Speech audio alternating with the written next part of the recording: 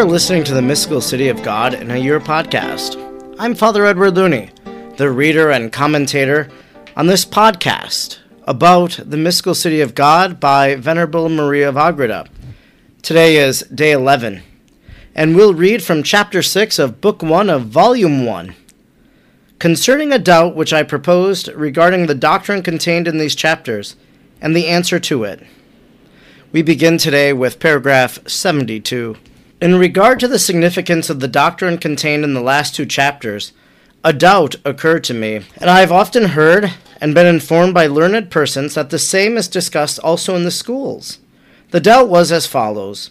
If the principal motive of the incarnation of the Word was to make him head and the firstborn of all creation, and through the hypostatic union with human nature to communicate his attributes and perfections in a manner befitting his grace and glory to the predestined, and if to assume flesh capable of suffering and dying for man was his secondary motive, then, if these assumptions are true, how comes it that there is such a diversity of opinion in regard to it in the Holy Church?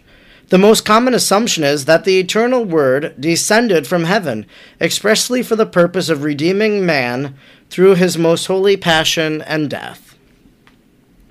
This doubt I proposed humbly to the Lord.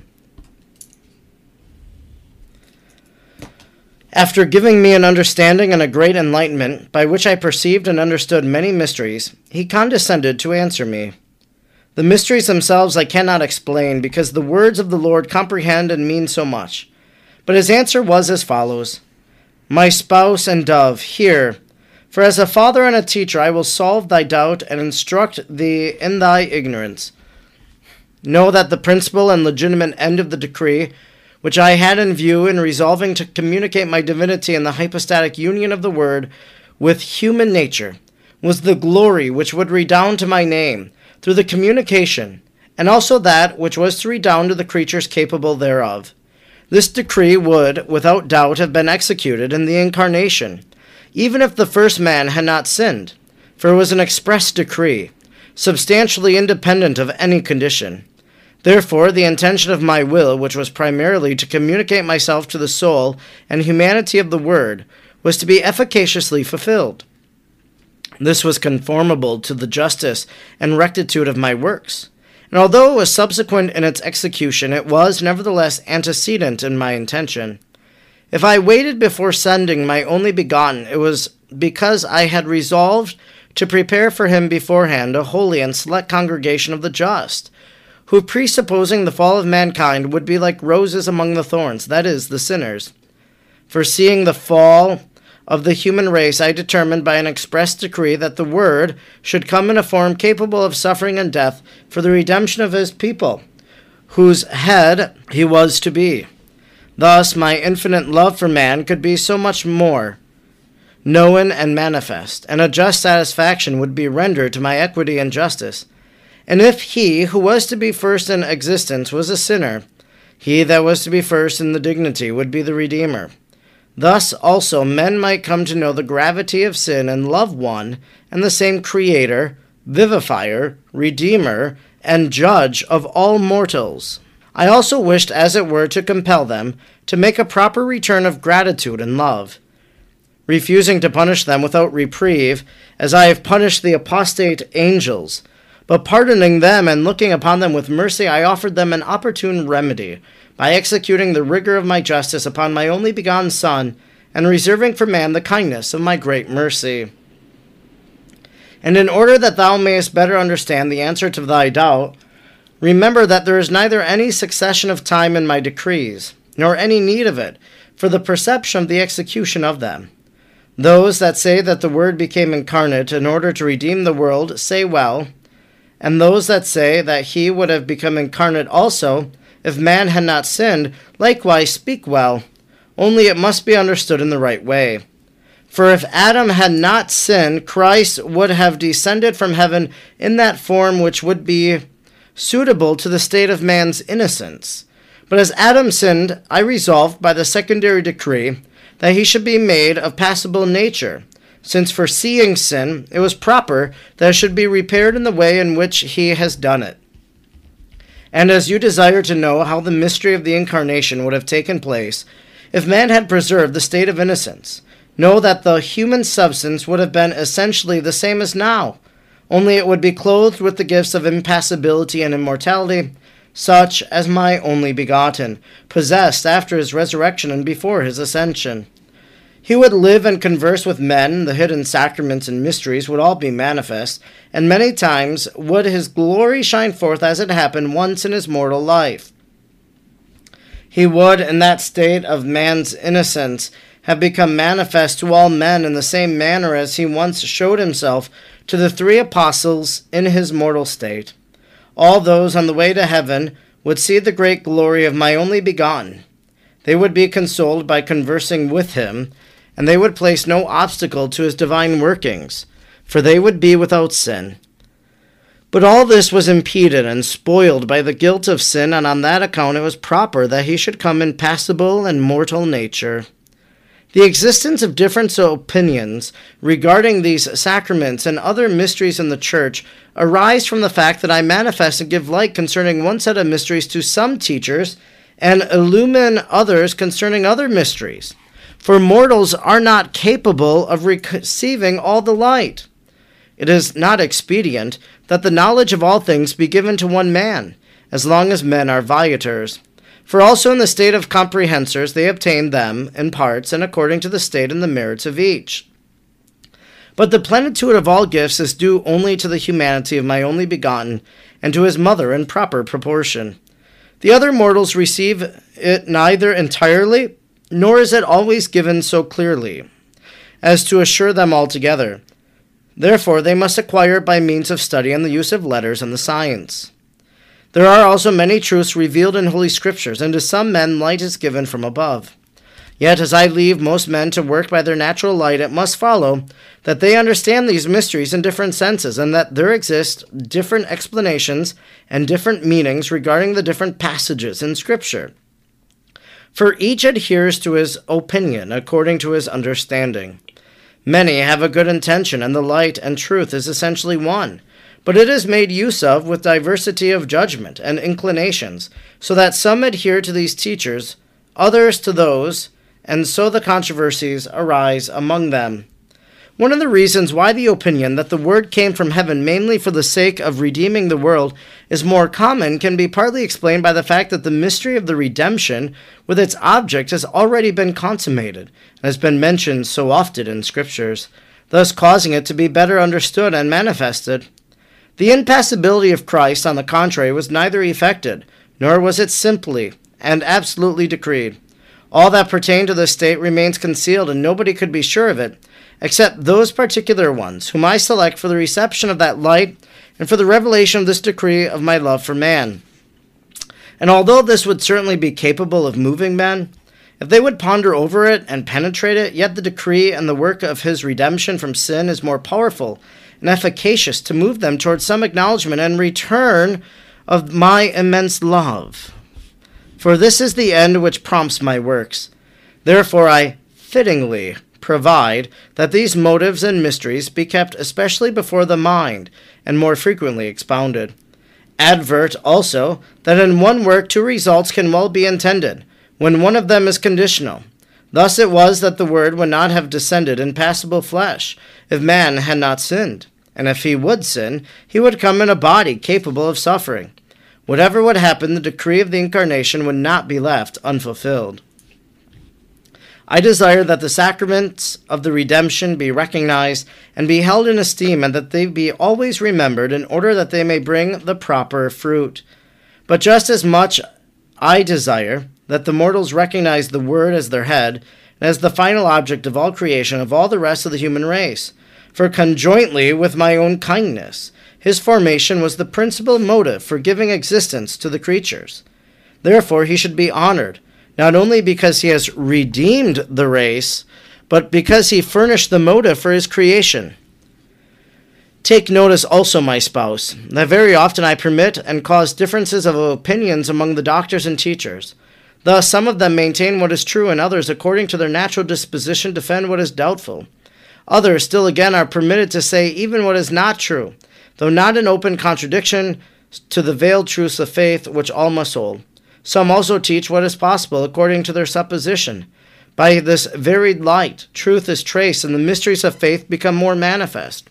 Doubt serves as a stimulus to the understanding of the investigation of truth. Therefore, controversies of the teachers fulfill a proper and holy end. They are also permitted in order to make it known the real science dwells in my church, more than in the combined study of all the holy and perfect teachers, that she can make them wise above the wisdom of the worldly wise, that there is above them one who is the prompter of the wise, namely myself, who alone knows all and comprehends all, who weighs and measures without ever being measured or comprehended. That men, although they may search my judgments and testimonies, ever so much cannot attain them, unless I give the intelligence and light, who am the beginning and the author of all wisdom and the sciences. I desire that men, in acknowledging all this, give me praise, exaltation, confession, supremacy, and glory forever. I desire also that the holy doctors acquire for themselves much grace, light, and glory by their earnest, laudable, and sacred study, that the truth be more and more clearly detected and purified, and be traced to its sources. By humbly investigating the mysteries and the admirable works of my right hand, they come to be partakers of them, and by the bread of understanding the Holy Scriptures. I have especially shown my providence in regard to doctors and teachers, although their opinions and doubts have been so diverse and for such different ends. Sometimes for my greater glory and honor, sometimes for earthly purposes, they are permitted to dispute and to contradict each other. And there is a great inequality in the manner in which they have proceeded and do proceed to show their emulation and earnestness. But with all this, I have directed, governed, and enlightened them, giving them my protection in such a manner that the truth may be investigated and clearly manifested. The light is spread out so that many of my perfections and wonderful works have been made known, and the Holy Scriptures have been interpreted according to high standards, which has been very pleasing to me. For this reason, the fury of hell, with inconceivable envy, especially in these our times, has raised its throne of iniquity, pretending to engulf the waters of the Jordan, and obscure the light of holy faith by heretical doctrines, and seeking to sow its false seeds by the help of man. But the rest of the church and its truths are in most perfect order. The Catholics, although much involved and blind in other respects, hold nevertheless the truths of faith and its holy light without diminution. I call all men with fatherly love to share this happiness, yet few are the elect who choose to respond to my call. I also desire thee to understand, my spouse, how well my providence disposes things in such a way, that the teachers, by the diversity of their opinions, and by their own diligent exertion and study, scrutinize more deeply my testimonies, and thus lay bare the marrow of the Holy Scriptures to wayfaring men. But it would be very pleasing to me, and in harmony with my service, if learned persons would extinguish and do away with pride, envy, ambition, after vain honors. Also all the other passions and vices which arise from them, together with the bad seeds that are likely to be generated from that sort of occupation. But I do not root out this bad seed at present, in order that the good may not be rooted out with the bad. All this the Lord spoke to me, and many other things which I cannot make manifest. May his majesty eternally be blessed, who without disdaining the insignificance of so incipient and useless a woman, deemed it proper to enlighten and to satisfy my ignorance in so bountiful and merciful a manner. May the blessed spirits and the just of the earth give him praise and thanksgiving without end. This concludes our reading today from chapter 6 of Book 1, Volume 1, on the Mystical City of God by Maria of Agreda. Today we read paragraphs 72 to 79. One of the things that strikes me is that Maria of Agreda begins with a doubt. She begins saying, this is a teaching that maybe I had some doubts that arose in my mind and I want to understand them. And I think in the spiritual life sometimes in our relationship with God, we might have different doubts that take place in our life.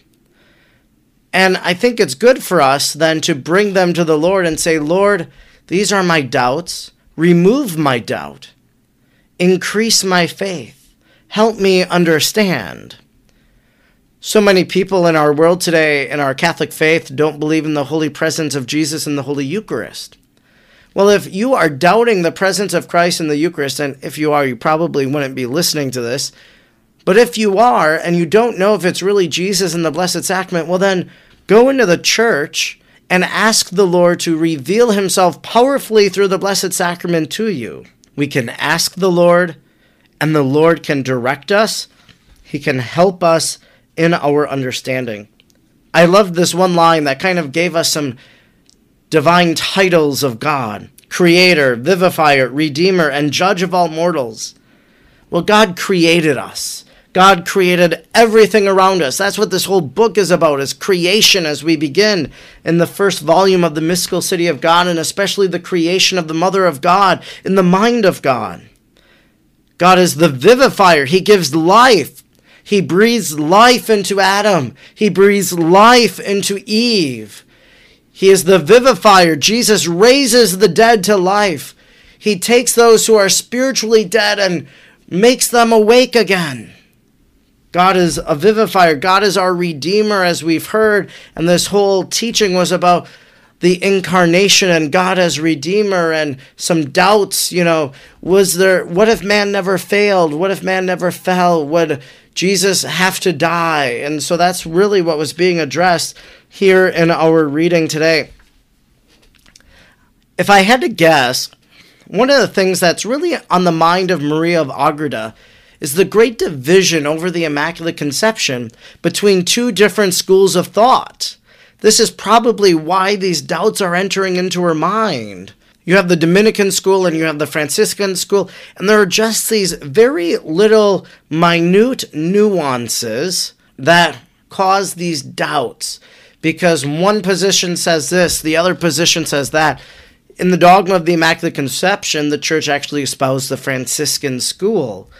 But I think that these are the doubts, the differing of opinions that Maria of Agreda here is referencing in our reading today. God is the author of all knowledge. We heard that. He is the source of all knowledge. God knows everything. God is omniscient. And as we make our journey through life, we want to come to know God. We want to come to know his ways. We want to come to know him. Not only do we want to know God the Father, but we want to know God the Son and know God the Holy Spirit. We want to know the Blessed Virgin. We really want to have this deep knowledge. That's why you're listening to this podcast. It's why you want to read the Mystical City of God. You want to know God better. You want to know Mary better. And so we'll continue reading tomorrow through the Mystical City of God by Venerable Maria of Agreda. May God bless you, and Mary pray for you.